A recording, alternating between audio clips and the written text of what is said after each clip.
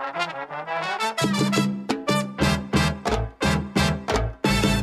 let me tell you what you're listening to. Welcome to Father Simon Says on Relevant Radio with Father Richard Simon. I'm here to answer your questions. Have a question?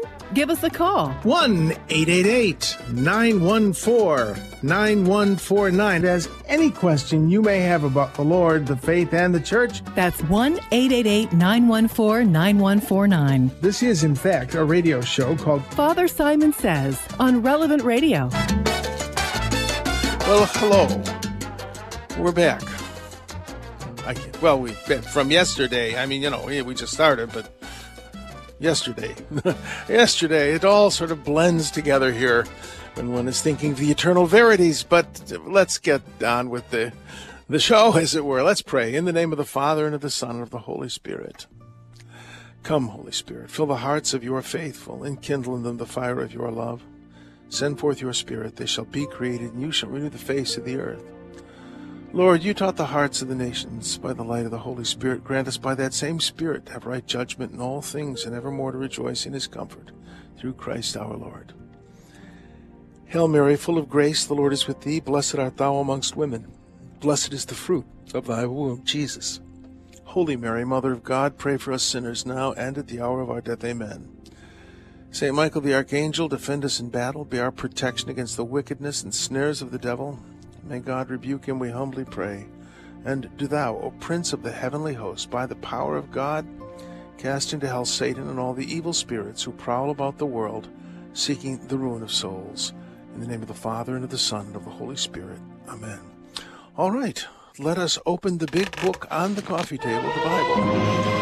And what if it's a smaller book? What if it's like the pocket-sized version of the Bible? Well, it's you want the whole schmear, the big part and the small part, That's something that does kind of make me crazy, that people say, well, I don't read the Old Testament. I just read the New Testament, stuff about Jesus. Because the Old Testament, that's old. You can't understand the New Testament without reference to the Old Testament if you really want to understand it. The New Testament is, we believe, the fulfillment of the Old Testament. I think it's real important to read the whole deal. And I always, if you want to get serious about Bible study, I always recommend the best starter program is Jeff and Emily Caven's Great Adventure. It's what we used to call Bible history. It gives you the Bible timeline. It's not heavy. It's not difficult. And I've heard people who think that they're real scholars get all upset about it. Well, it's too fundamentalist. No, it's not. It takes the Bible as it's written. And, Pope Benedict XVI talked about the hermeneutic of continuity, which means, continuous interpretation. The idea being that the Bible is a book written by the Holy Spirit through human authors. It's a collection, rather. It's not a book. It's a library of 70 books.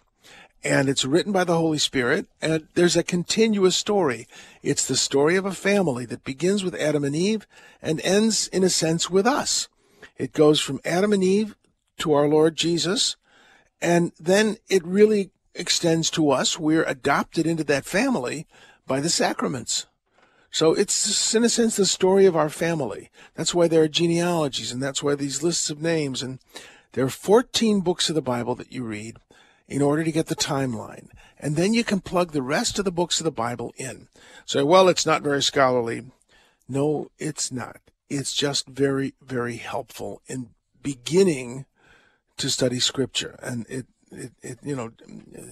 Jeff and Emily Cavens are perfectly good scholars, I think, and they have really done a fantastic job on this. So it's a good starter. So just on the side there so those people who say, well, I don't really pay attention to the Old Testament, you should. All right, let's get to this. This is called the Wisdom of Solomon, and it's one of the, people call it the deuterocanonical books. I don't. It's inspired scripture. It's been accepted as inspired scripture since the beginning of the church. There were a couple of theologians who thought, well, maybe not, but in general, it has always been accepted from the beginning as inspired scripture. It's in the Septuagint and has been read in the church. So Even those early church fathers who didn't think it inspired, they said it's still worth reading in church, or didn't think it was part of the canon. It was still inspired and worth reading in church. But we believe it's inspired. So what it's simply saying is that people who are in authority have a much greater responsibility. That's what this reading is saying, that here, you who are in power over the multitude and lord it over throngs of people, because authority was given you by the Lord, and sovereignty by the Most High, who shall probe your works and scrutinize your counsels. Terribly and swiftly he shall come against you.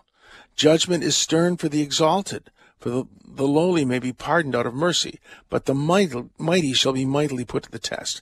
I think that's a really good reminder to all of us that all of us have a certain authority. Parents have authority in the home, and that adds responsibility to us.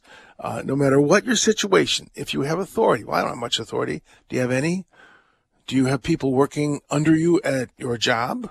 Are you a parent of children? Are you a teacher of children? We are responsible to one another and ultimately to the Lord. So that's in the Book of Wisdom. Now, let's go, however, to the Gospel, because the Gospel is really interesting and not easy to understand.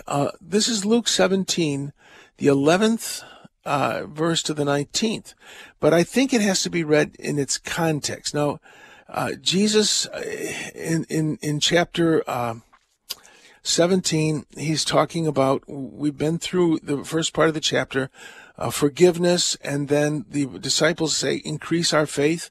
But now he seems to start a new section of Scripture. I think that this is a new, the stuff we've already read in Luke the 17th chapter, I don't think it is as strongly related to what comes after it as what went before it, and the internal stuff like learning to trust God and so doing to root out bitterness. All right. Now it happened that as he went to Jerusalem, he passed through the midst of Samaria and Galilee. This is important. He's going through Samaria. He starts in Galilee and he goes down through Samaria. You see, you could go down by the Jordan River, or you could go down by the coast. But the shortest way to get from Galilee to the hill country of Judea, in which Jerusalem was located, was right through the middle of Samaria, not the edges.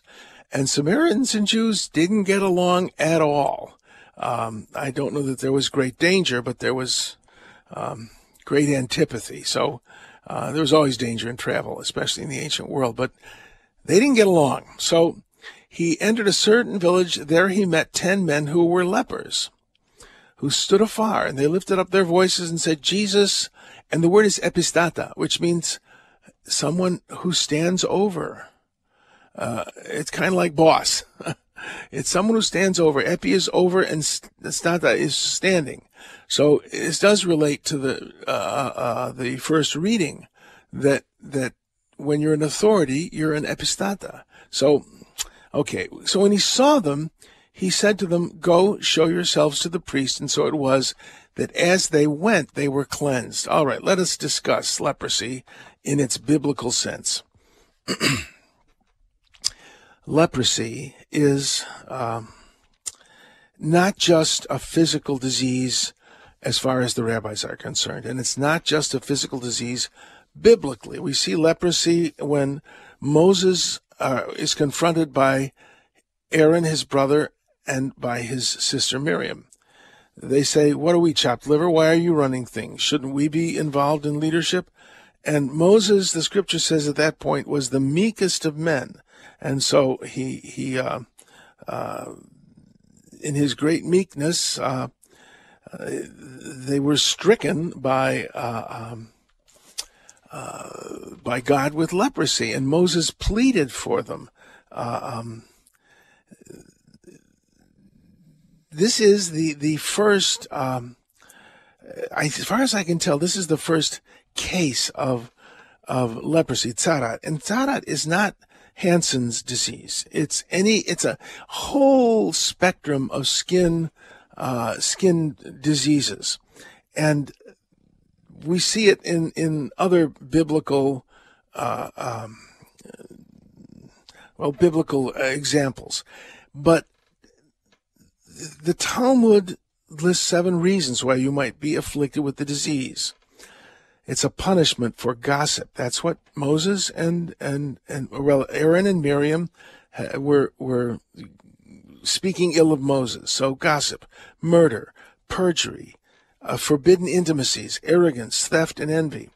And this is the moral burden of leprosy. It's a very strange thing. I remember talking to Rabbi Lefkowitz about it, that leprosy was an external manifestation of an internal moral evil. And of course, Hansen's disease, that is not true. It's a virus. But this is what they were thinking. And so it's very important to realize that, because these lepers came to Jesus to be cleansed. They said, well, to be healed ultimately, but there was more to leprosy than healing. There was cleansing. You had to undergo a ritual in the temple. Now, they're in Samaria, and the one who returns to Jesus is a Samaritan. Why are they in Samaria? Well, lepers couldn't enter into a town. It's possible that 9 of these 10 lepers were Judeans, were Jews, and they just kind of got out of town, lest they become unclean, or unless they contaminate the towns in Judea. They went up to Samaria. Well, at least one of them was a Samaritan. They're in Samaria. All 10 of them might be Samaritans. Jesus doesn't comment on the ethnicity of the other 9. But remember, they're in Samaria at the time. Well, one of them, when he saw that he was healed, returned with a loud voice. Presumably that if they were Samaritans, they wouldn't have gone to Jerusalem to perform the rituals of cleansing. They would have gone to the Samaritan temple on Mount Gerizim. If they were Jews, they would have had to go down to the temple in Jerusalem for their ritual cleansing. But this is very interesting. I think that the Gospel of Luke was written to people who were involved with the temple. It was a defense, I think, of St. Paul, the ministries of St. Paul and Jesus, and may even have been a legal document to get Theophilus, who Dr. Pittry thinks was the high priest, the youngest son of Annas, to get him to withdraw the suit. So there would have been a great respect for the temple. Here Jesus is respecting the law. He's saying, do what the scriptures prescribe. And the one who comes back and thanks him is the Samaritan, who would not have been bound to go to the temple in Jerusalem, but would have been bound to go to Mount Gerizim. So this is all kind of complicated in the back. Or in the backstory is very complicated, but he goes on to talk to Pharisees. This would have been when he got to Judea. When would the kingdom of God come? And of course, I'm always talking about the kingdom of God, not as a place or a political system, but as a quality of the king. It also means the reign of the king. It can refer to a place, but it primarily is the quality of kingship that's inherited by a king. And so they're looking for the kingdom of David to be restored. And they're looking for the rule of Torah, of the biblical rule to be restored. And Jesus says something rather shocking. Now, this isn't in today's reading. It follows it. The kingdom of God does not come in a way that's seen. They won't say, see here or see there. Indeed, the kingdom of God is entosimon, within you. He says to the disciples, the days will come when you'll desire to see one of the days of the Son of Man, you will not see it. In other words, where Jesus is, there's the kingdom. This royal nature of God is made visible in the person of Jesus of Nazareth. And let's go back to today's reading. That Samaritan perceived the kingdom of God in Jesus, and he came back. The 9, they were doing what they were told. We can't fault them. But on the other hand, they were not overwhelmed. They were not completely transformed, I think, by the generosity and the goodness and the healing power of God in Christ. They were going to pay, pray, and obey, which is not a bad thing, but something amazing happened to that one leper. He realized the relationship which had healed him instead of simply the process of healing. Sometimes when we come to the Lord for healing, we're so much more interested in healing than the Lord. Now, I certainly, when I need healing from the Lord, I'm a lot more interested in healing than anything else. But ultimately, even our illnesses, even our difficulties are meant to draw us closer to Christ. And that's the whole thing. The Samaritan realized it, that the real healing and the real cleansing, you see, the cleansing was something that only a priest could do. Only the priest could offer the appropriate sacrifice to repatriate the leper to the service of God.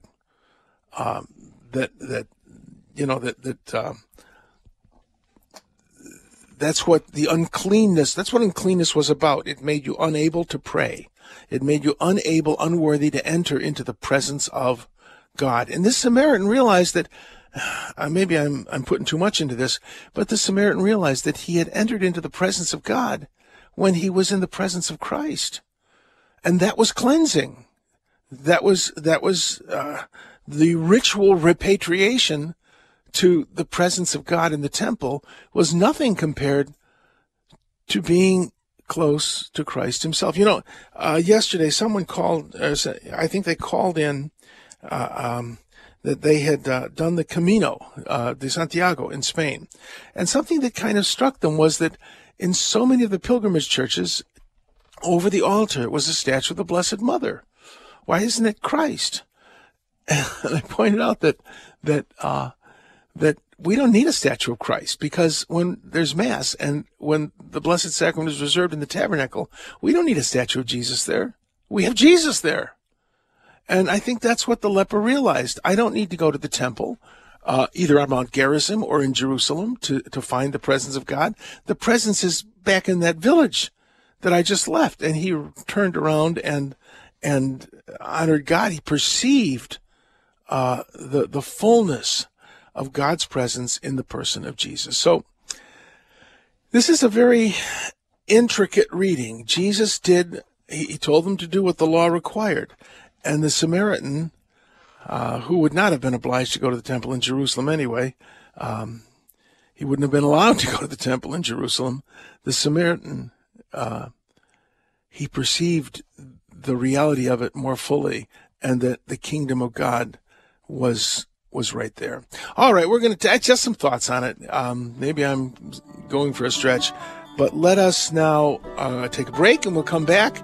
And the phones will be open at 888-914-9149, 888-914-9149, and we'll come back and read a few letters.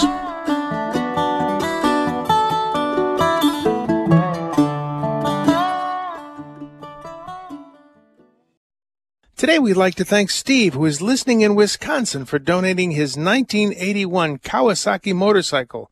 You can join thousands of other listeners in donating old vehicles, trucks, boats, and RVs by visiting relevantradio.com/car.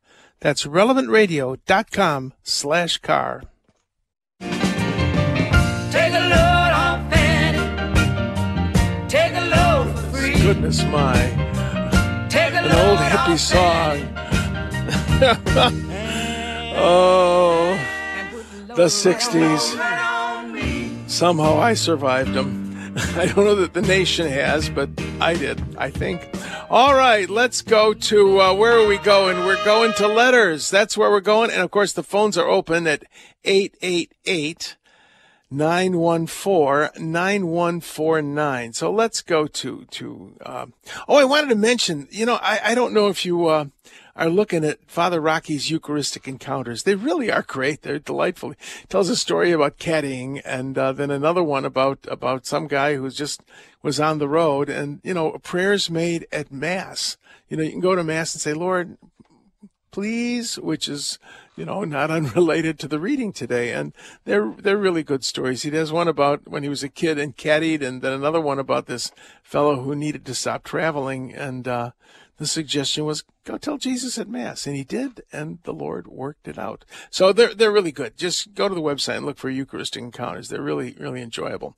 All right, let's see here. I have got so many calls, etc. Or not calls, but letters. Paul wrote me from Minneapolis about the parable of the vineyard and the evil tenants. Could we not consider the master? Doesn't it become simple if we consider the master as God? Yeah, I think that's right. That the Father is the one who sends his Son. Mercy to your fellow man. Oh, I'm getting the wrong parable. No, I'm getting the right parable. He said, I'm getting the wrong parable. He mentions the vineyard and the evil tenants. No, this is the one where the guy goes to the market and hires the people are there, and then he goes back and hires them at noon, then hires them as the day is ending, and he gives them all the same pay. And, the master is clearly the Lord, but this is, I think the people aren't bothered by the mercy, they're bothered by the fairness, and the master of the vineyard says, isn't it mine to do with as I please? And I think to me, the entire message of the book of Job is, I'm God and you're not. Most of what God does in our life is to say, I'm God and you're not. And when you get that idea down, then you can make progress in the spiritual life. So I think, to me, that's how I think of that parable. But, yes, I think you're absolutely correct that the master is the Lord. Okay, this is the great question from Robert in Rochester Hills. Just wondering why there's so much suffering, and it seems like the good people suffer more than the bad people, because evil goes after the good people.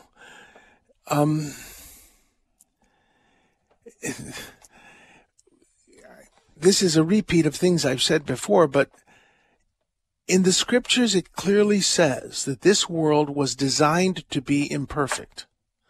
We read that in St. Paul's letter to the Romans, that the creation was made subject to futility by the one who subjected it. And we read in Genesis that God looked at all the days of the week and said what he made was very good, except the second day, when the waters in heaven were separated from the waters of earth. So there is a flaw built into the creation. And suffering is part of that, and in a sense, the result of that flaw. That God allows it. I don't know that God causes it, but he allows it. The fruit of the tree of the knowledge of good and evil. Why did God bother to put that nasty tree in the garden? So that we could choose him. Seriously, when we look at God, we want God to do all sorts of great things for us. I know that I do. I want all that God has to give. Especially when it involves leisure and fun and all that stuff. But God says to us, if there was nothing in it for you, would you still choose me? Would you still love me? And if we say no, then we were never following him, just the perks. So God allows suffering to happen in order to ask us, will you trust me? Will you honor me? Will you love me? That's why, I think. So I hope that helps, Robert, because suffering is very real. All right. This is Mr. J from Wisconsin. When we say the creed includes Holy Spirit, the Lord and the giver of life, why do we refer to the Holy Spirit as Lord? I thought Jesus is Lord, the Father is Lord, Jesus is Lord, and the Holy Spirit is Lord. The word Lord simply means someone who is in charge, like a landlord. And what can be said in the Trinity, what can be said of the Father can be said of the Son. What can be said of the Son can be said of the Holy Spirit. What can be said of the Holy Spirit can be said of the Father. They do not work independently. They are in perfect unity. So that's why we can call the Holy Spirit the Lord and the giver of life. I thought the Father created life. He did, and he used the Holy Spirit to do it. Okay. Now this one is a message that I got, is hell for real? Yes, but you have to remember that God is doing everything he possibly can to keep us out of it. I talked about that the other day,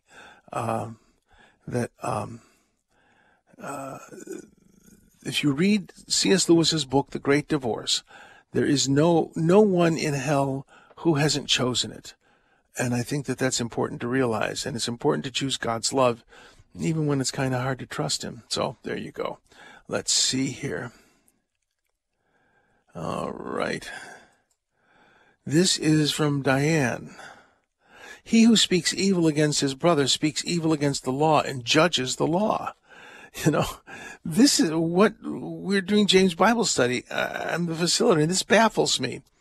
All right. He who speaks evil against his brother speaks evil against the law and judges the law. What first comes to mind is the story of Cain and Abel, which is in the law. The law is the Torah, the first 5 books of the Bible. And in the first 5 books of the Bible, there's 613 clear commandments. The majority of them are thou shalt not, but about a third of them are thou shalt. I think that's how it breaks down. And Cain and Abel are in the law, in the Torah. Remember, the word Torah means the instruction. The word nomos in Greek is the word law, and it meant what we mean by law, but it also meant the measure. It meant not quite instruction, but how you measure things. Like we use the word metronome. The word nomos is built into that. It's the measuring of the meter, the metronome. So the nomos, the law, the Torah, has Cain and Abel in it. And God says after Cain murders Abel that your brother's blood cries out to me. He says, am I my brother's keeper? And the answer is yes, you are. So he who speaks evil against his brother speaks evil against the law and judges the law. Now remember, the word to judge for Jews did not mean a forensic, we're in a courtroom. No, a judge was a kind of counselor. That a judge could make legal decisions, but a judge also, you'd go to a judge to get a wise decision. That was part of judging. And we read about, was it Deborah who sat beneath the terebinth judging Israel? When we hear that, we think, she's watching Israel going by saying, that color just doesn't work for her. That's not what it means at all. That people would come to Deborah for wise counsel and to resolve issues. So he who hates his brother and speaks evil against him is doing what Cain did to Abel. And when I don't hold to the whole law, and I don't mean that we Christians follow all 613 commandments. We follow the 10 because Jesus fulfilled the 613, and the 10 reflect the very nature of God. And so we don't dump the 10, but we don't worry about which side of the altar we put the fat which is over the kidneys on. We don't have to do that anymore. The Messiah has taught us how to walk. Well, you know, when I say, yeah, the law is fine except that part, we'll take that part out. We do that all the time. You know, that, well, all this traditional desert morality, it's not appropriate to the 21st century. Oh, yes, it is. Humans are not more human than they were when they were first invented by the Lord.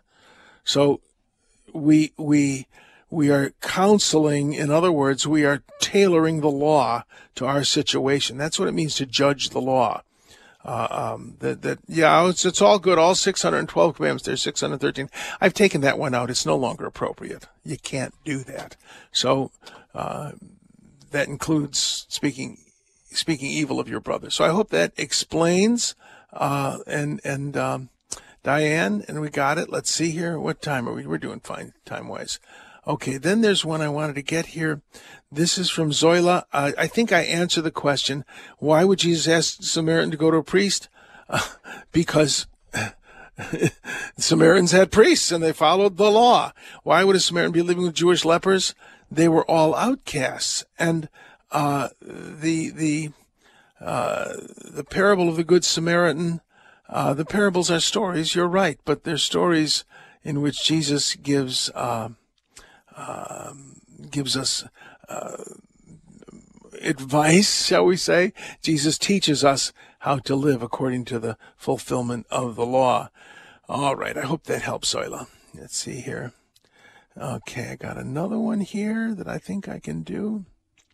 Oh, comment on the Messiah that the Jews hoped for. This is from from Ann in Chicago.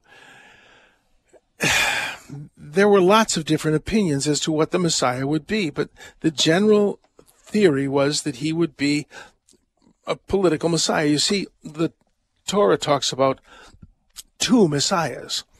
Or not the Torah, the Talmud talks about two Messiahs. There's the Messiah, son of Joseph. Interestingly, Jesus would have been called Jesus, son of Joseph, who prepares the way for the glorious son of David. We just think that they're the same guy, Jesus, son of Joseph, son of David. But the Qumran sectaries, they believed in two messiahs. One was the priestly Messiah and one was the political Messiah. The political Messiah, son of David, would make things copacetic, shall we say, and convenient for the true Messiah, who was the son of Aaron, because they were all priestly families. So they were expecting two messiahs, one of which would be political. One would prepare with the rabbis. They said the one would prepare for the other, and the suffering one would prepare for political one by bringing Israel back into the Holy Land. The priestly Messiah was kind of the opposite, that the political Messiah would create an atmosphere in which the priestly Messiah could function. So that's what they were expecting. And a lot of people said, Messiah, no such thing. And that's still true today. Some Jews are waiting for the Messiah, and some Jews are not. The Sadducees were not nearly as big on the Messiah as the Pharisees and the Essenes were. I hope that helps a little. Let's see here. Well, why don't we take a break? We'll come back with our word of the day, and the phones are open at 888-914-9149. That's 888-914-9149.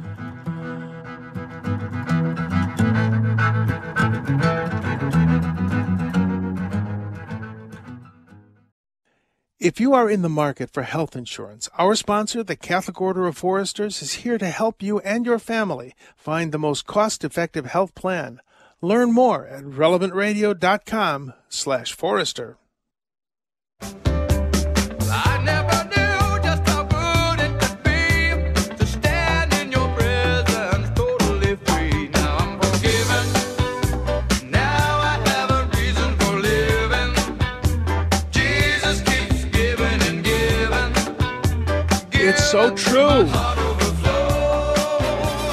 He does keep giving and giving. And sometimes we say, well, how about a little more of this, a little less of that? Well, no. He gives what we need. He gives what we need, even though we don't think we need it. All right.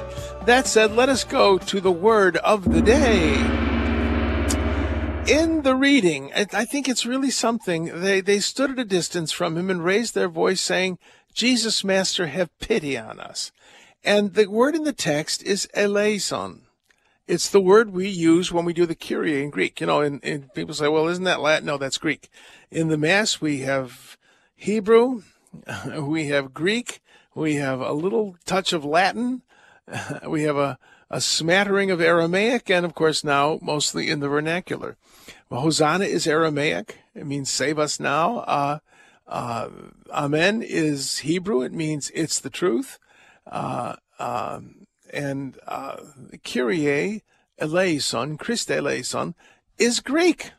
And it's a remnant of when Mass was in Greek. You know, the language of the liturgy has changed a number of times over the centuries. And I'm sure people thought, this is terrible. We're doing Mass in Latin. We should be doing it in Greek. You know, I taught Latin for a long time, and I love the Latin language. But, the flexibility is not a bad thing. But moving along, this is the word that the lepers use. Have pity on us, eleison. It's a very strong word, and it means to have mercy, but it means pity. Have pity on us. Feel sorry for us. And I think it's interesting because when you ask someone for pity in English, you're asking that they relent doing to you what they're doing to you. And I wonder if there isn't a recognition in what the lepers said of the divinity of Jesus. you know, their condition was leprosy. And God, if not causing it, certainly had allowed it. But because they believed that skin disease was, and of course we do not believe this, and it is not so since the sacrifice of Calvary, but they believed that leprosy was the result of moral failure, and thus it was inflicted on them by God. And so they're asking Jesus to have pity on them. They should be asking God. Well, they are. And I think that's interesting. They realized Jesus had the authority, and they called him epistata, which means one who is over all, one who is over us. They are recognizing in this word, pity, they are recognizing the divinity of Christ, I suspect. All right, let us now go to phones. Hello, this is Dwight Schrute from the Dunder Mifflin Paper Company. What? That's a new one. Deborah, what can I do for you from Green Bay?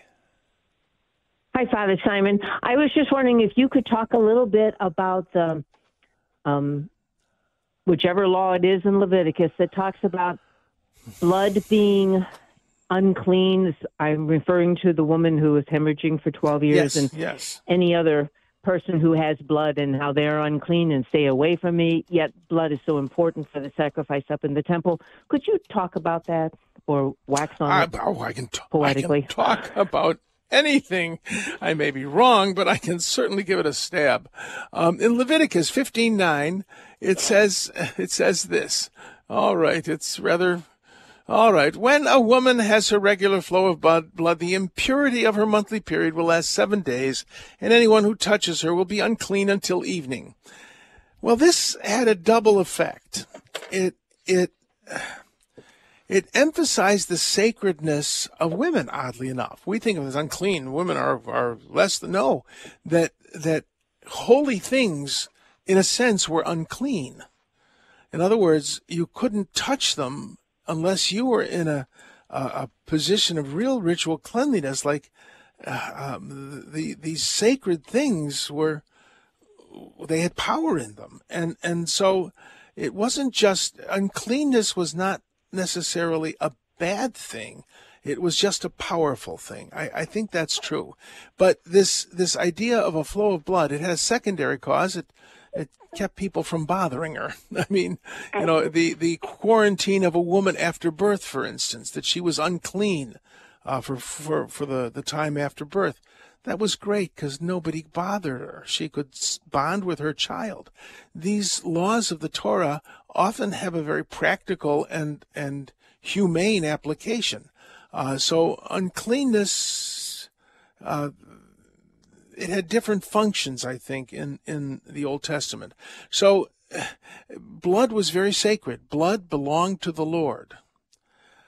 That actually goes back in a way to the tree of the knowledge of good and evil. They were not to touch the fruit of the tree. In other words, this was very powerful, very sacred, and it was in that sense unclean. So the blood of something belonged to the Lord. And when a woman was hemorrhaging, she belonged to the Lord. And if her hemorrhage was continuous, that was a problem because she couldn't be ritually cleansed and brought back into her regular tasks and life as long as that flow of blood was with her. Does that answer your question? That's super, Father. Thank you so much. I hope it's true. I think it is. All right. All right. Thanks, Deborah. I'm honored that you listen. Let's go to Joe from Minneapolis, Minnesota. Joe, what can I do for you? Hey, Father. Yeah. Two things. One is I heard that you might be nominated to become a Monsignor. I don't think so. Hell is not frozen over, and besides, I'm old. I had to tease you a little bit. Yes, I don't think I'm Monsignorable. Maybe my nomination finally went through. Thanks, voice in my head. Oy. All right. What can I do for you, Joe?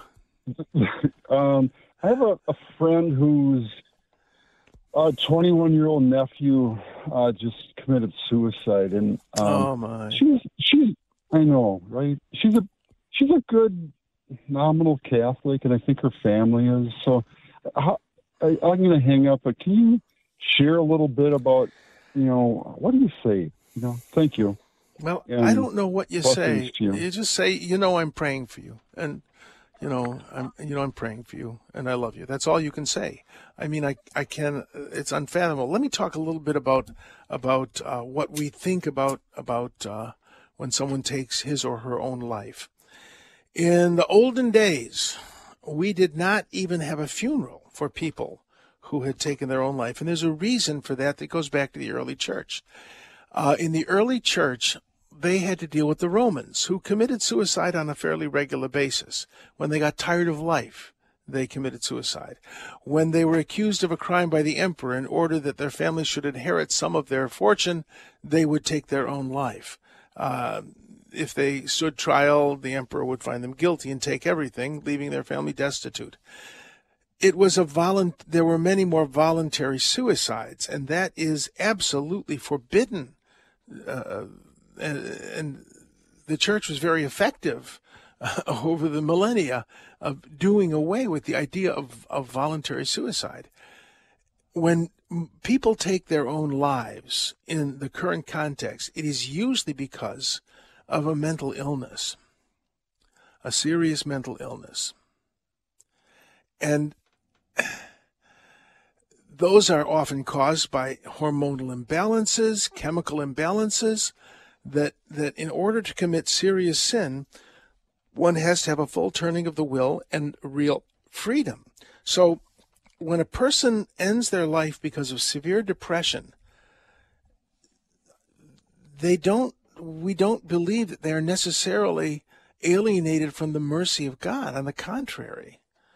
So that's why we were so hard on suicide in the past, to discourage voluntary suicides. But God knows the situation of the soul of the person who is so depressed that they decide to end their own life. What we have now, however, is a return of cold-blooded voluntary suicide. And so we are, as we throw off Christianity, we're throwing off these strictures, and I wonder if it's not time to once again enforce the ban on assisted suicides, to emphasize this. But as for a person who who takes their own life because of a mental illness, they are not beyond the mercy of God. We don't believe that.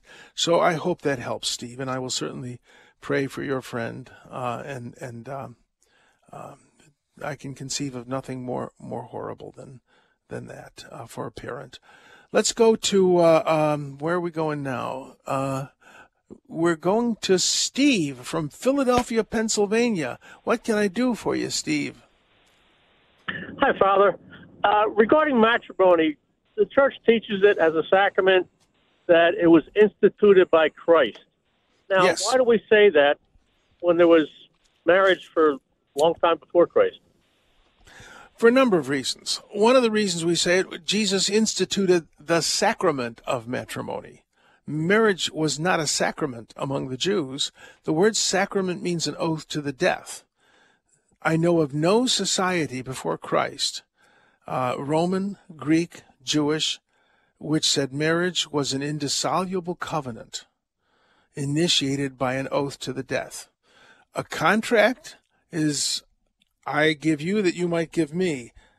A covenant is, I give you myself that you might give me yourself. And the Mass is the ultimate marriage, the marriage of humanity with divinity. So Jesus instituted the sacrament of matrimony, not matrimony, but the sacrament. Does that answer your question, Steve? I think so, yeah. So that before Jesus said that, the marriage is indissoluble, one man, one woman, I forget the quote. That made it permanent until death between a man and a woman, and prior to that, like the divorce was easy. Yeah. Within a Jewish. Easy. Gotcha. Yeah, very Okay. easy. A man could divorce his wife, according to some schools of thought, if she was a bad cook, if she put too much salt in the stew, or if she was loud in the streets. Okay. Yeah, I mean, and when Jesus said to the disciples, for this a man leaves his father and mother and clings to his wife, and the two become one flesh. They said, if this is so, who would marry? The disciples were shocked by that. If this is true, who would marry if you can't get out of it? So, and that's some very modern attitude that we have. Well, thanks for calling in, Steve. I hope that helps. Let us go now to Gina. Gina from San Diego, California. What can I do for you, Gina? Hi, thank you for taking my call. So a good friend of mine got married very young, and she was pregnant at the time. And on her wedding day, her mom said, you don't have to do this, and she did it anyway, and she told us later she did it for the baby. So anyway, I thought, well, that sounds like a good reason to get an annulment, and he didn't turn out to be a very good husband or father anyway. Well, in the meantime, she hadn't been very active in the church, so I don't think she cared too much about annulment, but I would say every now and then, you should think about an annulment. Anyway, long story short, her first husband, she remarried, had more kids, and has a wonderful marriage, and her first husband has passed away. So where does that leave her? She doesn't need an annulment. Death did them part. No. Yeah, she doesn't need an annulment because he's passed away. Yes, it's until death do us part. That's that's covenant is binding as long as the covenanters are both alive. Now, her second husband, was he divorced? Yes, he was. That was my next question. Yeah. Next question. So he needs an annulment if they want to have a. Unless he was a Catholic who married outside of a Catholic sacramental marriage. I don't even think he's Catholic. Well, then he probably would need an annulment of his first marriage, because we respect marriages that are not Catholic, because the intention of the Lord was sacramental marriage. So if two Protestants are married to each other, we consider them married. So to get the marriage validated, we wouldn't necessarily call it be married in church or be remarried. They would have their marriage validated. That his marriage would have to be investigated as to its validity. So, but she's off the hook. The first thing you said was, if he was a Catholic and married a non-Catholic, then that's not a requirement? No, if he was married outside of a sacramental marriage, two Catholics just went to court or something. Yeah. If he was a Catholic who had a purely civil marriage, he would need to have that. He wouldn't have to have that. They would do what they call a declaration of nullity, which is just getting all the little forms and papers together and saying, yeah, this marriage was never sacramental. It was never blessed by a priest or deacon or witnessed by a priest or deacon. But if he married a non-Catholic, that would be binding. It's a little technical. What she should do is she should start going to church, get to know her pastor, and say, I would like to get my marriage validated in the church. Yes. Talk to him. That's what she should do. So okay. I hope that helps. It does a lot. I'll start making that recommendation to her and see how she goes.